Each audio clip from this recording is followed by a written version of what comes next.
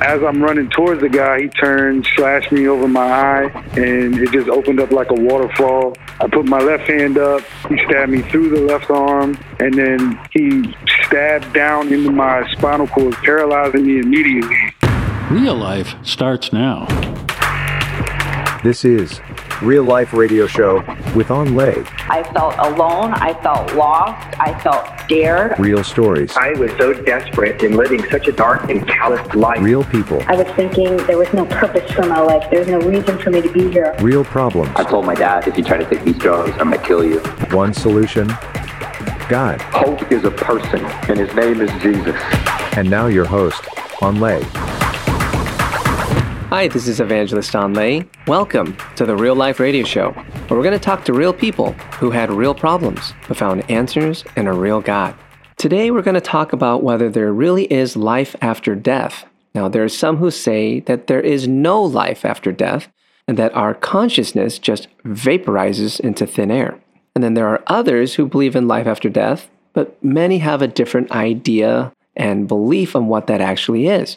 So today on our show, we'll have Arnold Harvey, who didn't believe in God, and he had a near-death experience, and that experience changed his life forever. Arnold, thanks so much for joining us. Hey, thank you. I appreciate you having me on the show. Super excited about being able to share my testimony. So thank you so much. Awesome having you with us, Arnold. Now, before the whole experience of nearly dying, I understand you grew up in a family that wasn't very active in their faith life until later on. Tell us about that. Yeah, growing up, my parents weren't very religious at all. We rarely went to church. We grew up kind of Catholic, I guess you could say. We would go on Easter or Christmas, but that was about it. So growing up, I really had no personal relationship with God. I kind of was just out living for myself, doing my own thing, partying, traveling, having fun. And my parents didn't convert till later on when I was in my teenage years. And after that, it was probably too late. They were trying to preach to me, but I didn't want to hear anything about it. Understandable. And when you grew up, you joined the Army and you had an experience while you rejected this idea of faith that your parents were bringing to you. Can you tell us about that? Yeah, we were getting ready to get deployed to Iraq, and the commander let us go off post, and we were at a nightclub partying. You know, we didn't know what was going to happen when we get over to the desert. So we were all out there just partying, and next thing you know, at the end of the night, a big, huge brawl broke out in the parking lot. You know, that kind of happens a lot in the Army. You know, we're young guys with testosterone. But this night, one of the guys brought a field knife with him, and he ended up pulling it out and stabbed my best friend in the stomach. And then he stabbed him in the rib cage. And I ran over to go help him. And as I'm running towards the guy, he turned, slashed me over my eye, and it just opened up like a waterfall. I put my left hand up. He stabbed me through the left arm and then pulled the knife out, and I tackled him low, like around the waist. And as he was falling back, he stabbed down into my spinal cord right in the middle of my back, paralyzing me immediately. And when I was on the ground, paralyzed, he stabbed me 10 more times in the back and went through my rib cage, collapsed my lung, all in the upper back. He went 7 to 8 inches deep with each stab wound. Oh my gosh, that is horrific to even think about. I mean, you're just going out to party and even defend your friend, and here you are being stabbed. What were you thinking as all of this was happening? That this was it, you know, that this was going to be how it was all going to end. You know, and a lot of people probably think about like, man, we all got to go, but how is it going to be, you know? And for that to be the moment, I couldn't believe, like, I'm 21, I just turned 21. I have my first child on the way. My wife at the time was 8 months pregnant with my daughter. And this was it. I'm never going to see my daughter. I'm never going to see my family again. This is how it's going to end, on the cold parking lot floor, bleeding out. Oh my gosh, that is horrible. What were you feeling in your emotions at this time? Like, did you feel super scared? Yeah, absolute panic, just fear all the way through my body. I had visions. I saw my mother, and I saw her over my casket crying. And I saw my wife at the time crying and pregnant, and it was just absolute terror, fear, just gripped my whole body. It was horrifying. Oh, I could imagine that you would be thinking that. My gosh, I understand you had a thought about what your parents were telling you about God. And at that point, you started calling out to that God.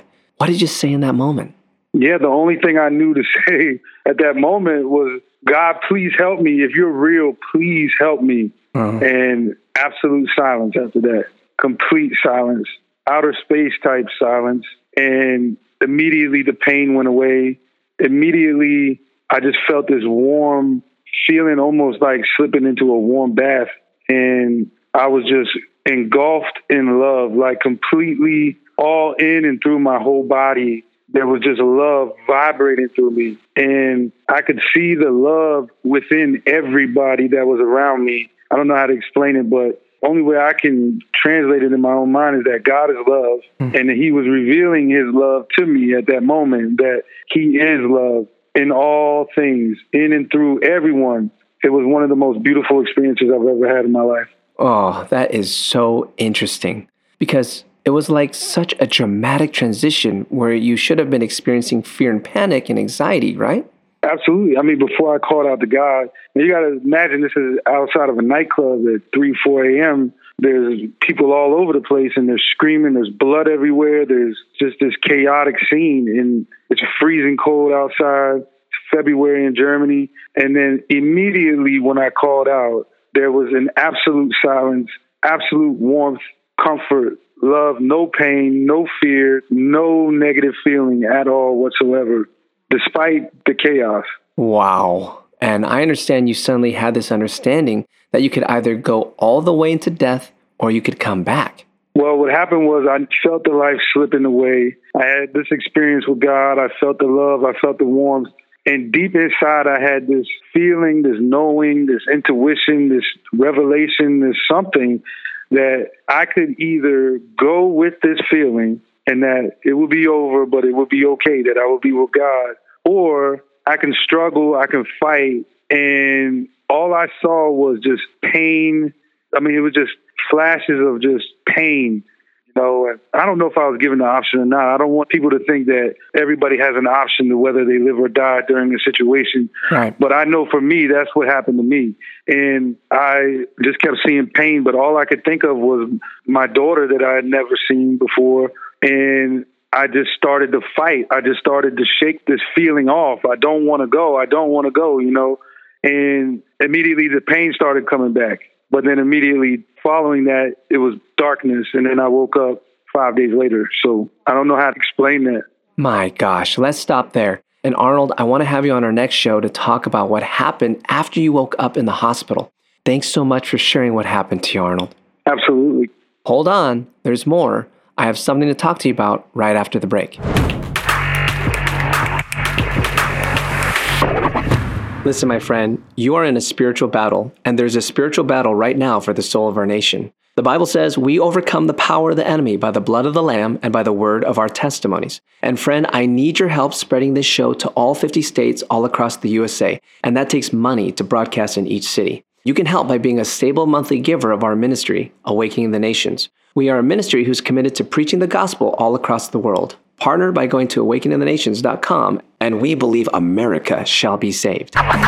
Real Life Radio is a ministry of Awakening the Nations, a 501c3 nonprofit organization that depends on your donations. If you would like to find out more about Awakening the Nations or make a tax-deductible donation, please visit our website at awakeningthenations.com or call us at 877-480-4477. That's awakeningthenations.com or 877-480-4477. More Real Life starts now.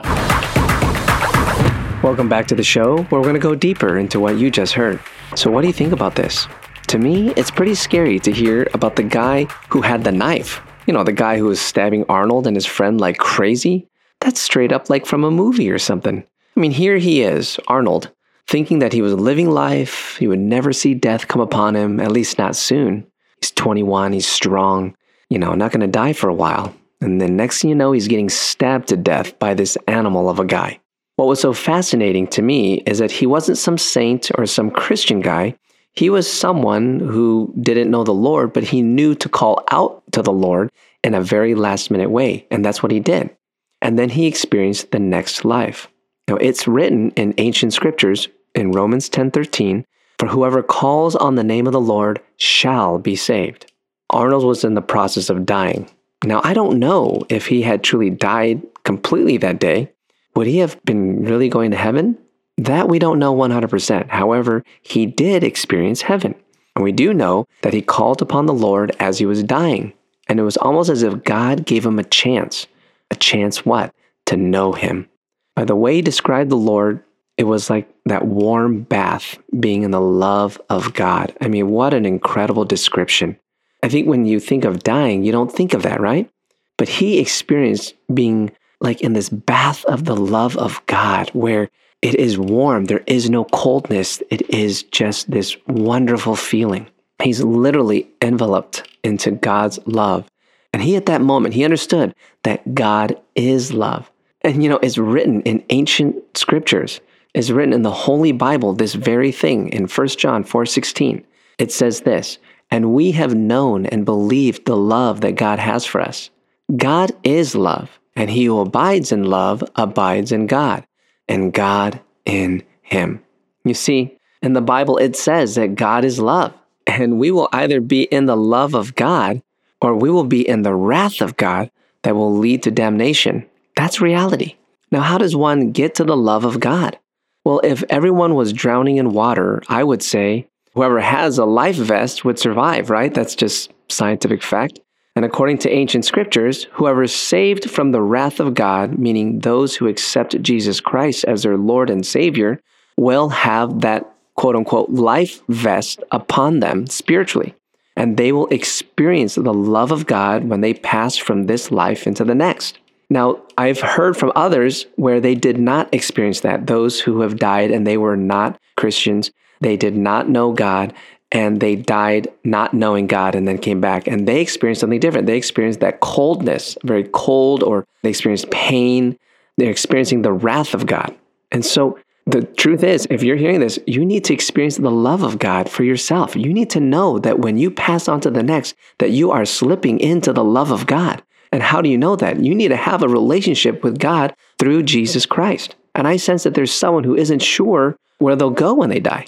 Maybe you're not sure whether you'll go to heaven and if you'll experience the full love of God, or you don't even know where you're going. But I'm telling you, you can have that guarantee right now. If you call upon the name of the Lord to save you right now, that will be your destination. To save you from what? To save you from your sins, to save you from the things that want to drag you down to the pit. If that's you, let's surrender those things to the Lord and follow him. Father God, I'm praying for my friend, the friend who's saying, gosh, I don't know where I'm going. I don't know where I'm going when I die. Father, I give my life to you, friend. Just give your life to him now. And Jesus, we welcome you in. We receive the forgiveness of our sins, and we repent of our sins, and we call upon your name to save our souls, Lord Jesus, so that we can walk into a relationship with you. We ask for this in Jesus' mighty name. Now, I hope you're blessed by this testimony, and I know that your life was touched. If you need prayer, please give us a call at 877-480-4477. That's 877-480-4477. See you next time.